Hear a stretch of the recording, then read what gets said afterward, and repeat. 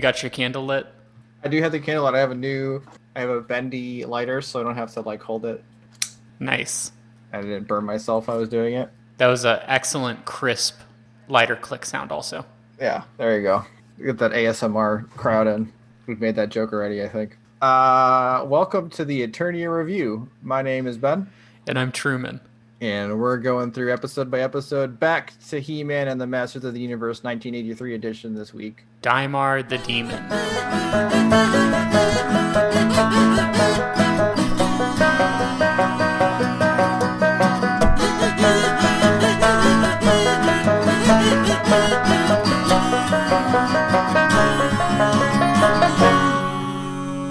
Episode 17, where Orko gets a pet, but it's not a good pet. What's that movie where if you get the thing wet, it's like bad news, or like don't feed them after midnight? What's that? Gremlins. Yeah, sort of like a gremlin. This episode didn't make a lot of sense, but that's pretty typical. It was like a good return back to the nonsense of He-Man from actual written episode last week. How did it feel to come back to 1983 He-Man and the Masters of the Universe after last week? Like a blanket that just came out of the dryer, and you've just got home, you showered, the blanket's dry and warm, it's raining outside, and you've been outside and wet all day, and now you're finally dry and you have the warm blanket. Wow. But also not like that. For me, and I don't know what this says about the 108 episodes that we have left of He-Man and the Masters of the Universe, but after having a plot that is actually going somewhere, watching Daimar the Demon almost felt a little bit like, this again, that again. How much mileage do you get out of, like, okay, if you watch 25 episodes of He-Man and the Masters of the Universe, have you basically watched every episode? Like, you've gotten the experience of watching every episode? The number's way lower than that. I give it a good baker's dozen, honestly. You get it right off the bat. You have, like, okay, He-Man's gonna punch things, Skeletor's gonna do some, like, evil things, Orko's gonna do some weird thing and goof around, and you learn a lesson, sort of, along the way. Which may or may not be related to the content of the show that you're watching. So that'll be an interesting feeling to sort of sit with as we continue. Yeah. And of course, there's, He-Man has a whole expanded universe. There are other things that we can bring in. I don't know if the feeling wasn't bad for me. It's just sort of like, is this it? When there could have been more going on, which I haven't gotten since the first time we watched it. And I was like, oh, so this is what the show is. And then now I'm remembering it again. So with that heavy endorsement to our listeners to continue listening to us watch He-Man and the Masters of the Universe, once again, we beseech you to suffer with us. We open this episode on Palace Eternia. Orko is sitting, sort of looking forlorn on some steps. He's bored, doing magic things, being bored. He normally floats around, so is it like a affectation that he is crumpled sitting on the steps? I don't know if we could count it, but in He-Man or in Revelations, the episode we watched, when he fought back some spell from Evil Lyn, and then he crumpled to the ground after exhausted. So I'm sure right now it's an affectation, but I guess once he's super tired, he probably falls down. He also has a bed, so he does lay down to sleep. So it's not like he can just fly around. I guess he can just fly around indefinitely, but he has to lay down to sleep. So maybe what I'll posit then is that Orko is powered on or powered by goofy nonsense. Yeah. And when that runs out, his magic energy diminishes. He can't float. It's hard to be goofy while you're sleeping or when you're getting blasted with magic from Evil Lyn. So now he's all bored and it's not as goofy, so his goofies run out. So he's just sitting there in the steps.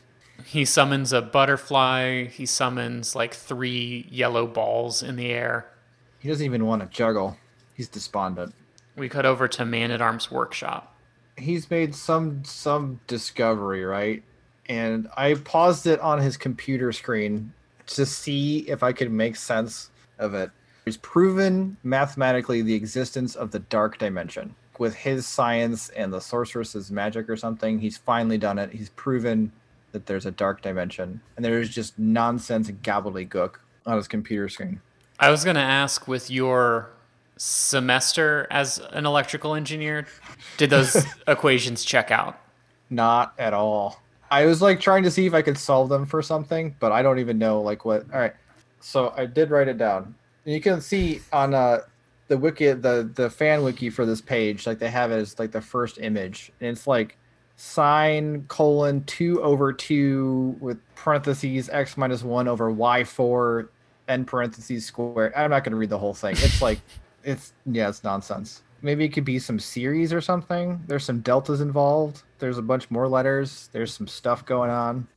Regardless, I guess looking at this, if I could only understand it, I could find the dark dimension. You would have to have the Sorceress Book of Magic, which Man-at-Arms has borrowed, and it is through the combination of magic and science, and also somehow because the dark dimension exists very close to their current dimension, that all of Eternia like stays in balance, Man-at-Arms says.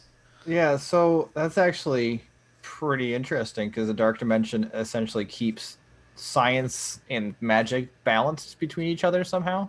Does that go back to our episode where they went back in time and the science wasn't working quite right and the magic was working stronger? Was the dark dimension farther or closer away? Oh. But if the dark dimension brings the science into the equation, I don't know, the creature that we discover in the dark dimension soon does, I don't know, not very scientific. Oh, not at all.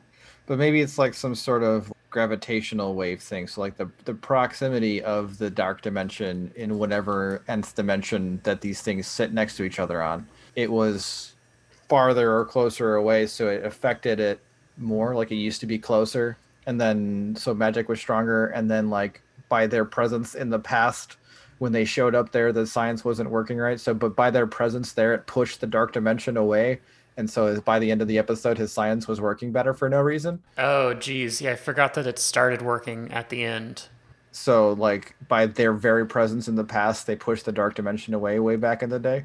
Yeah, maybe because they brought some science with them. So they brought the science with them, which spooked the dark dimension, and they're like, I don't know. So they like scooched back a little bit. And then see this is like why you go back to the old ones. There's more room for nonsense. So speaking of nonsense, did you catch in the pan across Man-at-Arms' lab? He has some incredible vehicles just hanging out in the back, like gathering cobwebs. I did not. What does he got back in there? He has, it's like a moving tank that's like huge vertically, like a whole building. Like a siege tower, kind of? Like a siege tower, but it's got like all kinds of like cannons jutting off of it. And yeah, it looks like a huge building that would like trawl across the countryside, laying waste to everything, basically. Well, how else are you going to keep the peasant rebellions down, without your giant building tank siege tower thing? So we get some foreshadowing in the laboratory. They are looking at a small computer screen because Man-at-Arms has also been able to spy on the dark dimension, and a little demon comes skittering across, shrieking. It was so jarring because I wasn't expecting it, but like it looked like it was in the room, sort of. Like there's no like depth into the screen, so the screen is the same. I don't know. It didn't look like a screen. It's animated the same as all the other stuff you see, so it just looked like a bat flew out of the computer screen into the room to me for some reason. I was like, I had to go back and see what the heck happened because it was very quick and brief, and it's like, what? But it does give us our first beautiful joke of the episode. Is it Prince Adam who says, no, it's Man-at-Arms says, that thing looked hungry. Prince Adam pipes up. I think that thing has the right idea, or that's not it. What is it? Yeah, it is something like that. I just have written down some joke about, or trying to make some joke about Adam having the munchies. That's my note. Jokes about Adam having the munchies. I mean, it is, Man-at-Arms has apparently made another groundbreaking discovery in, science and magic and technology of Eternia. And they cut over to Adam's goofy face just being, yeah, let's get some snacks. Yeah. They all seem to think it's a good idea, though, so they all get some snacks. They all have the munchies. They all probably got a little baked to see Man-at-Arms' new discovery, I mean, how many episodes have we seen where Man-at-Arms is giving some technical presentation to the king and queen of Eternia, and they can't be all that interesting? It's like, oh, here comes Duncan again. He's all excited about some sort of dimension of dork or something. I don't know what's going on over here. Yeah. Pass me that fucking blunt before he gets here. Yeah. I cannot go through another one of these sober. Orko floats by and wonders if there is anything to play with in Man-at-Arms' laboratory. There is. A book of magic. So literally, it just says magic on the cover. Yeah. Yeah. Like Orko's literal bag that's labeled tricks.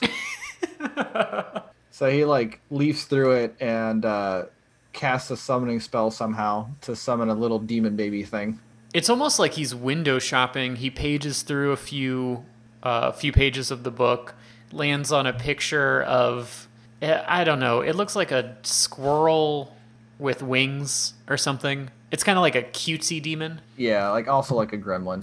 Somewhere in between a grown-up one and a evil one.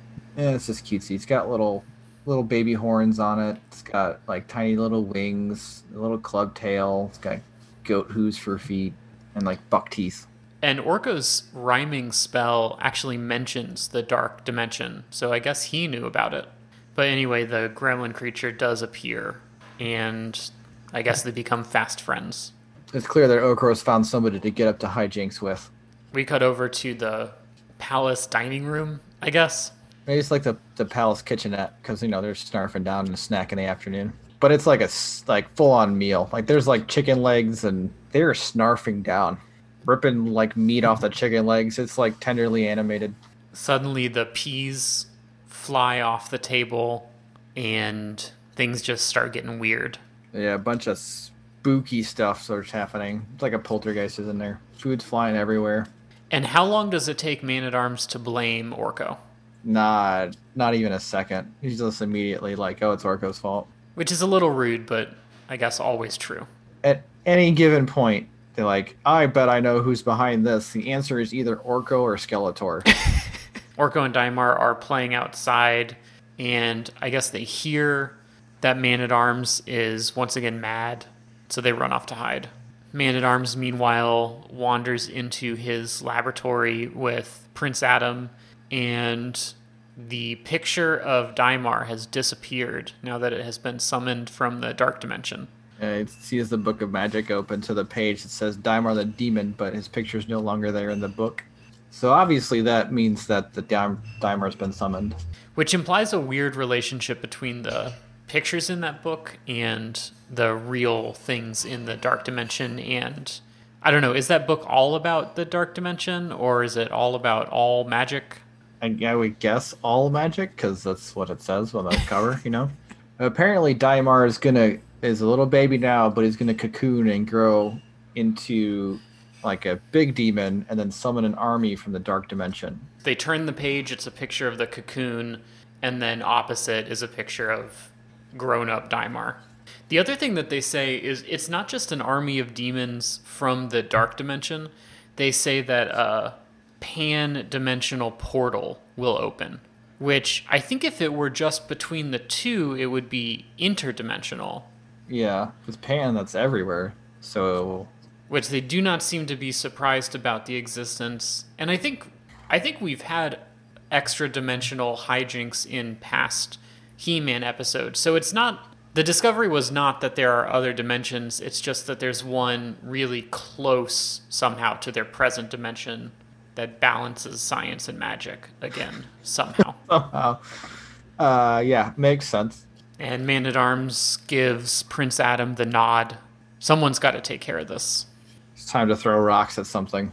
So I think we get a little bit more of a cut about Daimar's presence causing strange things to occur, like stuff's floating around or something. Yeah, there's a bunch of spooky fog lines that like go everywhere. They cut a scene where there's some spooky stuff happening, and then there's like these little Scooby-Doo wavy fog lines going around, and it's super spooky. And then did you have, yeah, sorry. I got anything? Put another candle. I don't know if one of the conflicting smells right now, but it's been sitting there staring at me, and it's been fresh for like 2 weeks. I really want to light it. It's labeled flannel. That's the name of it.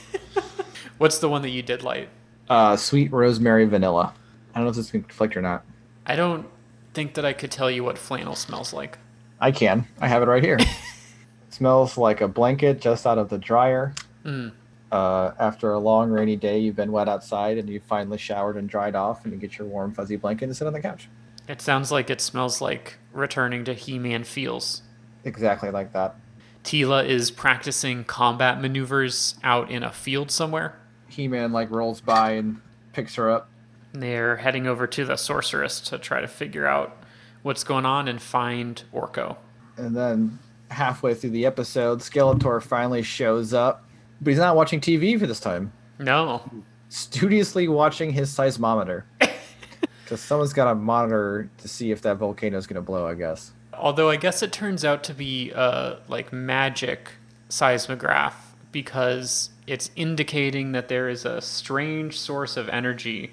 And somehow his little like wavy seismometers, magicometer lines tell him that it's near the palace too. The magic meter, by the way, is in the shape of a skull. And it's got an open mouth with like the little wavy line that looks like a seismometer there. Do you think Skeletor crafts all of those things himself? Like he bought the machinery from, the science and magic store, but he's like, I can't use this yet. I gotta fix the case. I mean, obviously he does. He's very into miniatures, right? So he's got to get a little crafty on the weekends. I had the seismometer and I really wanted to spice it up. Added a nice little skull motif on the top. Oh my god. Subscribe and like for more! Ben, there is a whole untapped revenue stream. You could be making so much. It's not exactly passive income because you'd have to make the videos, but once they're out on YouTube and monetized. Crafting with Skeletor! So the strange magical energy washes over Skeletor and Evelyn, who is there just sort of watching. Watching Skeletor watch the magic seismometer. Skeletor decides to send Evelyn to go check out the spooky stuff that's going on. Because if something that powerful is happening, he needs to have that power for himself. Evelyn also thinks that she has to have that power for herself. She does a classic, face the camera and under her breath says, I will, but for me, not for you. She doesn't have an evil laugh, though, which I thought was a missed opportunity. Yeah, really just, even saying it now is there's an evil laugh there, right? We cut over to Grayskull, and I've often wondered how the sorceress spends her free time. I mean, she's got the, 20-foot-tall Eternia viewer. She doesn't have a magic seismometer. But she is working on her own magical crafting, I guess. What kind of crafting? So, Skeletor's really into miniatures.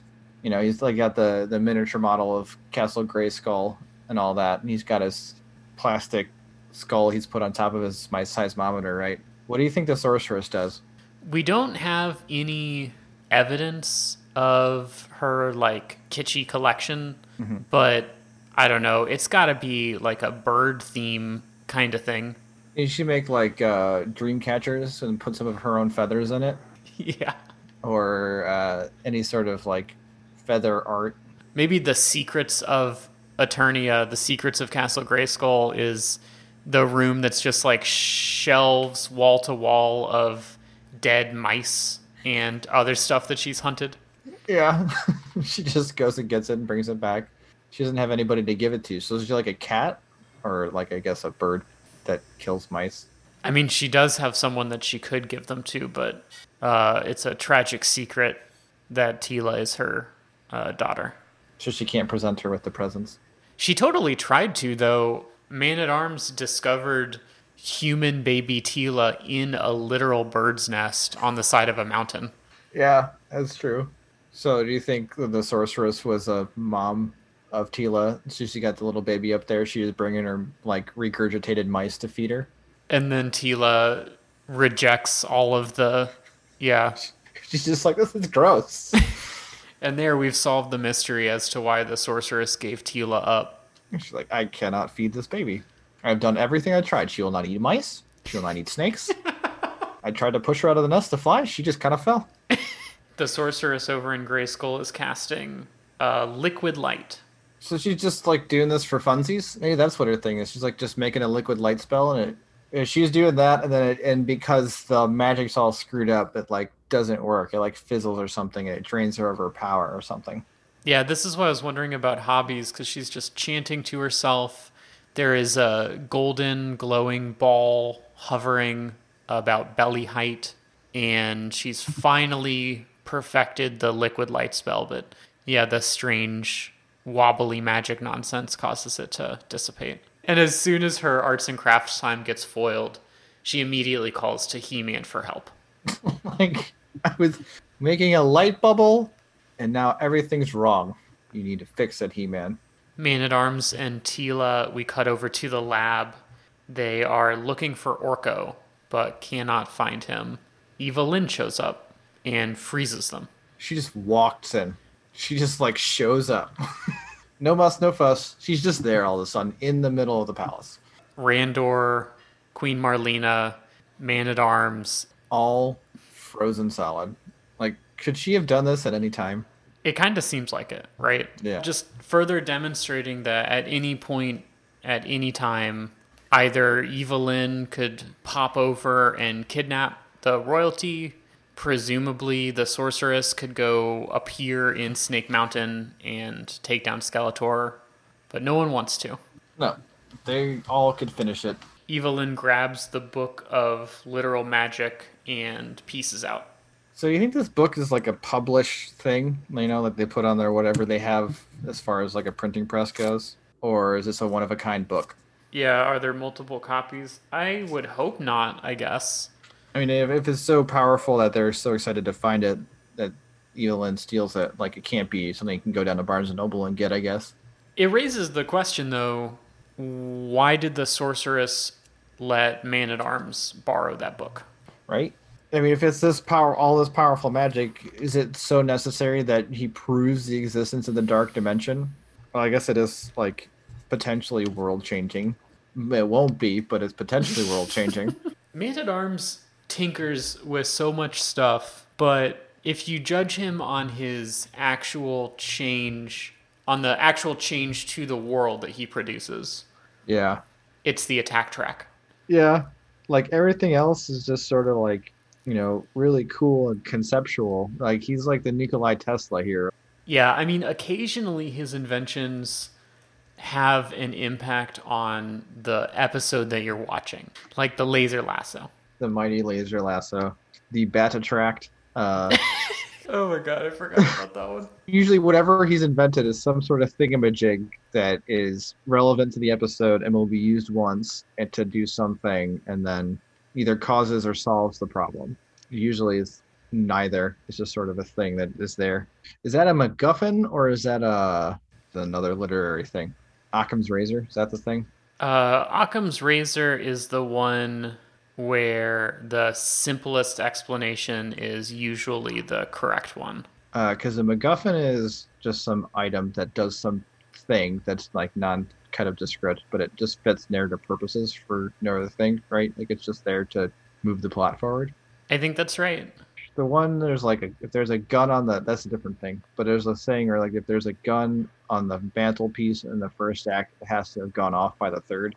Yeah, that's shit, somebody's gun. But there's one of them that's like some sort of device that's like plot relevant, and it's not Occam's razor. To me, a MacGuffin is it's like it's like a interchangeable object that has no direct action on the plot, but is the thing that motivates or is the thing that causes the plot to happen or causes some change in the plot or whatever. It's nothing about the object itself. It's just that everybody wants it or wants to use it or something like that. Which is, not really Man-at-Arms. Yeah. Man-at-Arms is kind of like James Bond Q. He's like a tinkerer who comes up with some neat devices that will get James Bond out of some sort of specific jam he gets himself into.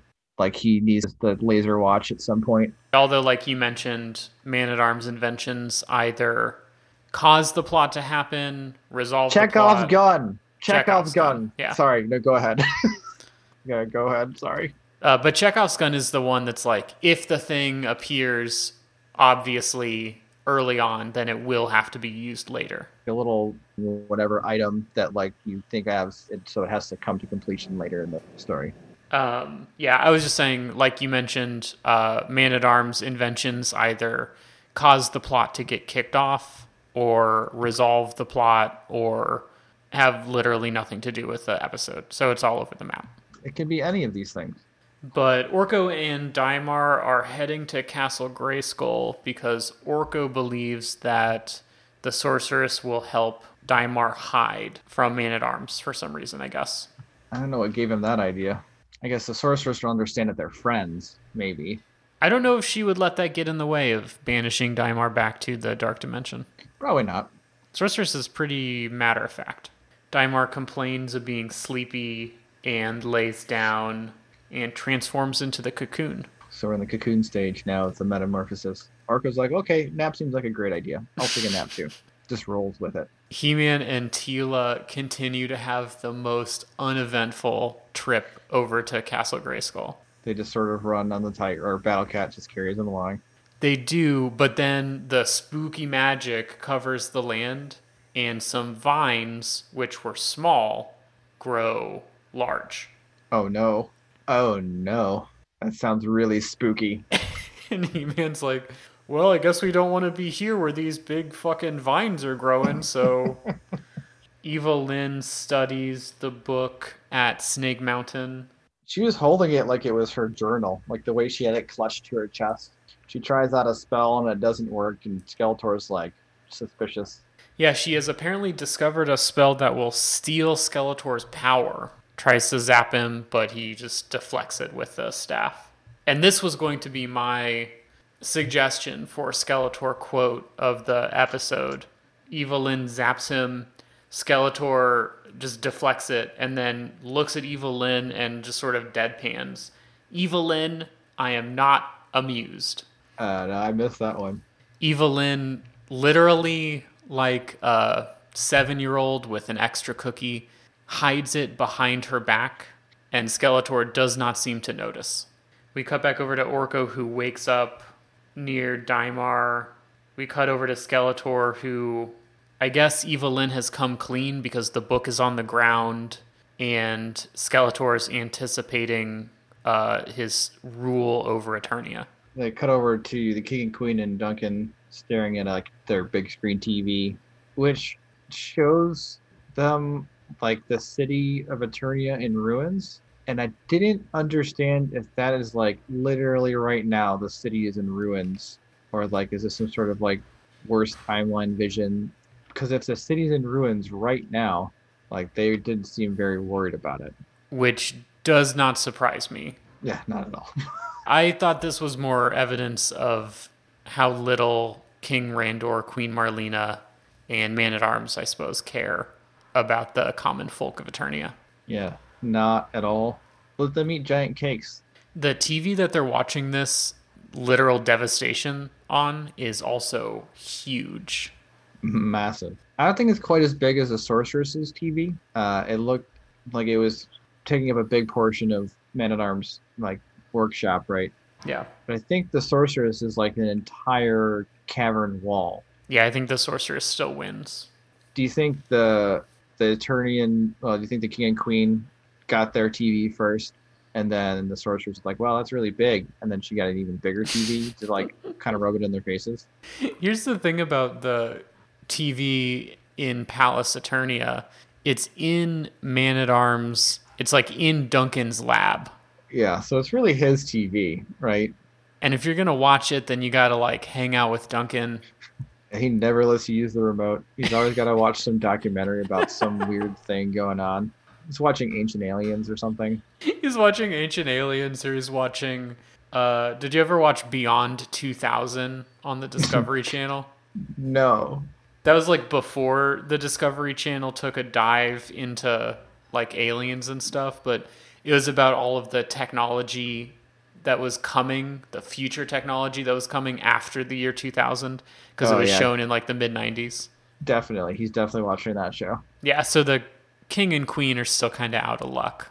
We cut back over to He-Man and Teela, who are stopped by the sounds of many large animals in combat.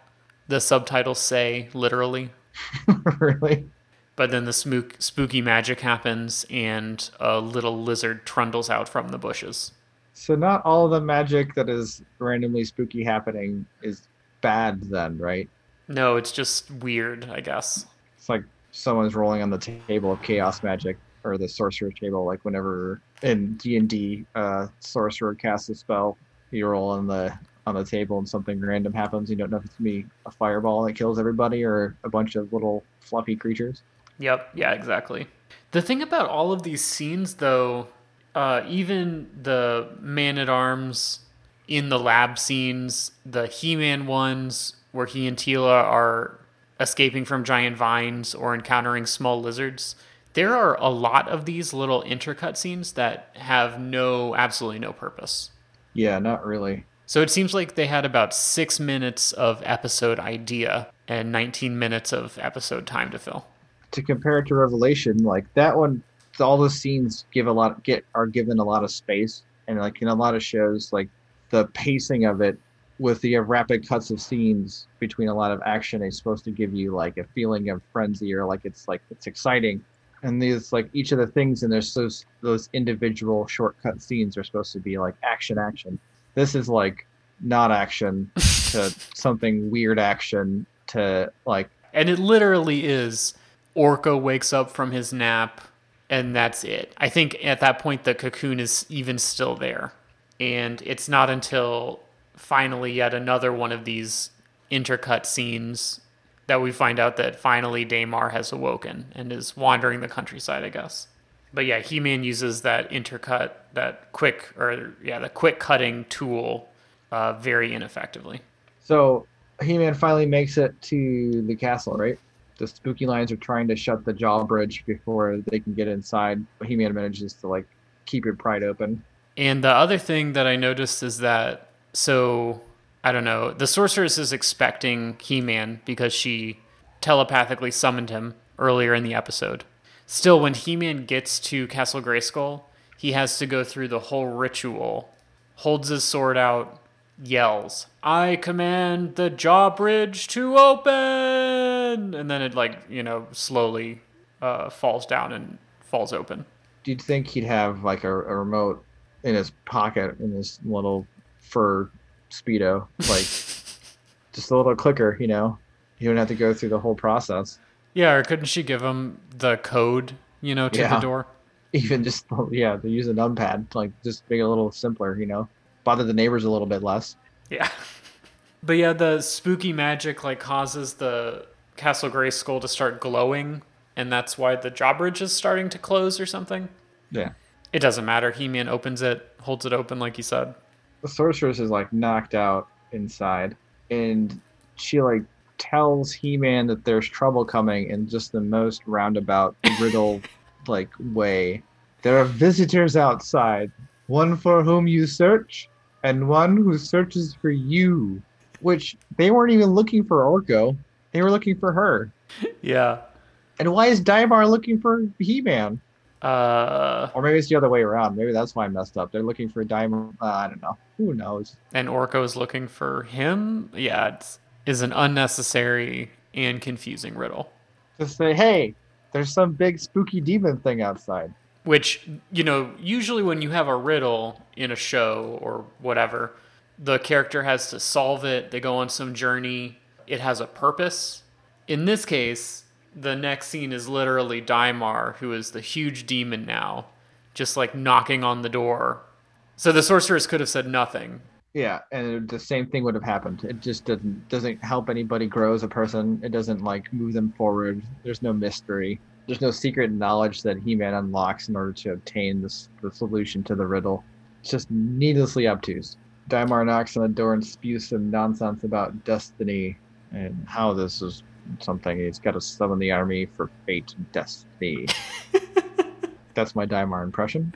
You say nonsense, but I imagine whatever writer penned this part of the episode just writing this line and then being like, oh, I'm so fucking cool. Daimar rolls up and in this like gravelly deep voice says, we do what our destinies demand. Oh, God. Which is pretty fucking sick. That's pretty metal.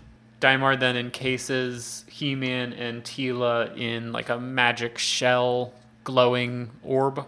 Skeletor shows up to try to capture Daimar, but is not very effective. Yeah, he just gets chumped. So when Daimar showed up, he is more powerful than He-Man. But after He-Man gets cocooned by Daimar, He-Man's power adapts and becomes more powerful, and he breaks out of it. So you think that there is a little bit of lag time for He-Man's most powerful man in the universe meta power, I guess, to assert itself? I think so. It has to, like, the universe has to adjust to the presence.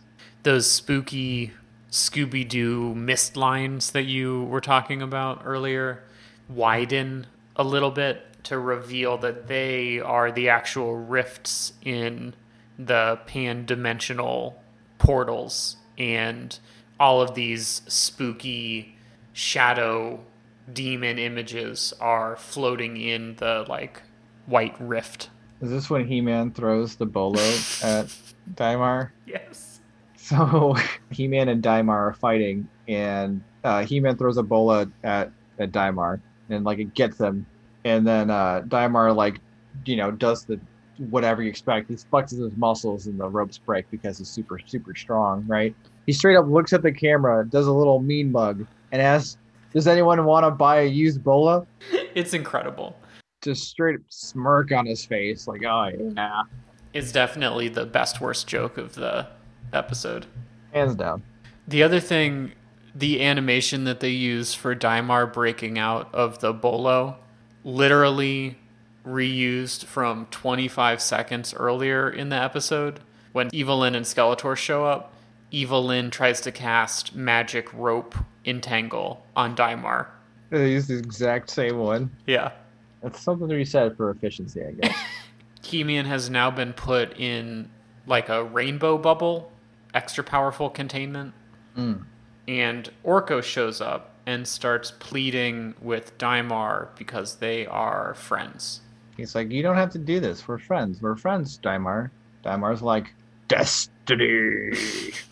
So He-Man gives a whole speech about friendship and also free will.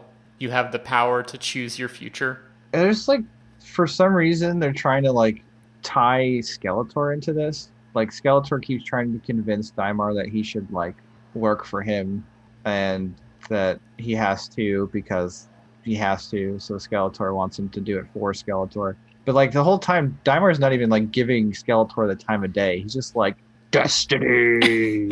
So like he's not like even giving into Skeletor, but then like He-Man makes it like about giving into Skeletor. Like you don't have to. Seems like he tries to make it about giving into Skeletor, you know? Yeah, it's a total false dichotomy between Daimar either choosing free will or choosing to serve Skeletor, because Daimar's like got his own shit going on. He's got his own army of demons that he's trying to summon right now. But Skeletor finally does something to get noticed by Daimar, which is to zap him with a freeze ray, and then they try to pick him up in their spaceship to take him back to Snake Mountain for some reason. Because that's how that works. I guess they're gonna brainwash him? Most of the time that Skeletor gets some sort of interdimensional demon creature to work for him, it's usually because Skeletor has directly summoned them. And he's like, hey, yo, I summoned you. Now work for me. And they're like, yeah, okay. This time he came here on his own. So like Skeletor's like not even on his radar. Yeah. And so Daimar's like, I choose my own destiny. Decides not to, just to not. He stops summoning demons. Just doesn't make any sense. Before he was going to summon demons and things, and now because he got a rousing speech about making your own choices, he's like, well, I guess I'm not going to invade now. He-Man does get an opportunity to throw something, Skeletor, off into the horizon. Team Rocket. Yeah. Blasting off again! And Daimar has decided that friends would be pretty cool after all. The one thing that's not exactly on the tier list of most powerful things in Eternia, but it's pretty high up there if it would be, but friendship, stronger than steel. Yep. Do you think friendship is stronger than muscles? Where does it go on our tier list? They haven't really gone head to head right now, so friendship's kind of beating Zaps right now because there were sort of Zaps in the sky, and Daimar was defeated by friendship. So the other friendship was what? When He-Man rescued the leader of the fire people from a lava monster, and they became friends? So that was friendship stronger than technology and guns. Or no, I guess stronger than fire people. So hard to equate because really what friendship is doing is making it so there's no battle or competition to begin with. He-Man gives Orko some spiel about how he found something very precious. Orko, a friend. You know, the city's in ruins. Millions are dead from bubbles of evil. But you got a friend, Orko. And some rainbows appear in the sky. Oh, that's nice. I do have a thought about the friendship muscle power continuum. But before that, what do you think that you learned in this episode, Ben? Not much. I'm going to go with that you shouldn't give in to peer pressure and that you don't have to do anything you don't want to do, even if all your friends are doing it. That is a good lesson. Prince Adam approaches the screen. Well, that Daimar was really quite a fellow, wasn't he? Orko had no idea just what he was getting into with his mixed-up magic spell, but he soon found out that he'd let loose something he couldn't handle. Now, we know that in real life there aren't any magic spells or demons, but there are problems. And just like Orko, sometimes you'll find you've got one that's too big for you to handle. At times like that, remember that there are people out there who really care about you, so talk to them. Telling them what's wrong is the first step toward making things right. Okay. Which Orko does not do. Not at all. They were on the lam. Yeah, he was hiding his problems. He was just, like, that's already been the moral too, hasn't it? Ask for help. Yeah. Shenanigans, I say. All right, I'm too upset about this. You have to tell me about friendship now. So if there were a problem that He-Man could solve with muscles, why would he choose any other solution? He wouldn't. And so I think friendship has to be actually more powerful than muscles because it is a weapon of last resort. Yeah, 100%. I agree. Yeah. Because you don't want to go straight to friendship, you know? You got to wait till the interdimensional demon thing yelling about destiny has already got his army of demons with wings and stuff. Then you bring in the friendship. Yeah. What do you think the plumbing situation is in Eternia? Well, okay. Like everything in Eternia, there is a double standard because the people of Eternia definitely just shit in holes. Oh, yeah. For sure they do. And I think based on what we've learned in this episode, the only way that you could deal with Palace Eternia's waste situation is with the careful balance of both science and magic. See, I was thinking like dimensional portal toilets. So there's like a septic dimension that like you just kind of like you have a little cistern and then you like, you know, you drop the kids off and they fall through the interdimensional pool and they, you know, all your poop is transported to another dimension. That's just the poop dimension. Is that the secret of Castle Grayskull? Yeah. Yeah. The dimensional toilets that are like Zap Laser Incinerator toilets, which just smells terrible all day long. What do you think Let me ask a more important question. Does Skeletor poop? Does Skeletor eat? Does he need to eat? He has muscles, so he has to have some sort of energy intake, right? And he zaps out, so he must have some sort of... So Skeletor eats. Maybe his zaps are his waste. That's why they're so powerful. So everyone who zaps does that instead of pooping. Pooping, yeah. All their energy is so efficient, you know? They have all that extra energy stored up. Oh my god, which is why... So, okay, you eat some food. You eat a banana, right? Mm-hmm. Your body extracts as much of the nutrients as it's able to, or whatever. I don't really know about nutritional science. But the thing that leaves your body is definitely less nutritionally dense than the original, banana or something, because your body's extracted everything. And so, this offers definitive proof that muscles are more powerful than zaps, because your muscles are using the energy from your food first. Yeah. QED. And the zaps just whatever's left over. Your muscles are using all the nutrient-dense stuff, and then zaps just get the remnants. Yeah. You heard it here first. Although, I guess if you're gearing up for a really big battle as Skeletor or Evil Lyn or another Zapper, maybe you eat a bunch of corn. So your stomach doesn't use it, but then it comes out as zaps. Yeah. Or a bunch of junk food that isn't like rich in protein or anything, so your muscles are just like, nah, I don't want any of that. Mm-hmm. So Skeletor has like this really good elote recipe that he gets out, gets like a bunch of mayonnaise and cotija and that stuff. Well, we managed to take this episode straight into shit talk. Anything else that you had to say about Daimar the demon? I think I cannot top that. Well, you have heard it here first. Friendship is the most powerful last resort force in the universe. More important than millions of people in your kingdom that have died from devastation. To be fair, almost literally anything is more important than that in the Kingdom of Eternia. Fair enough. Send us your interpretations of the equations that prove the existence of the dark dimension to hello@eterniareview.com. We'll see you next time on the Eternia Review.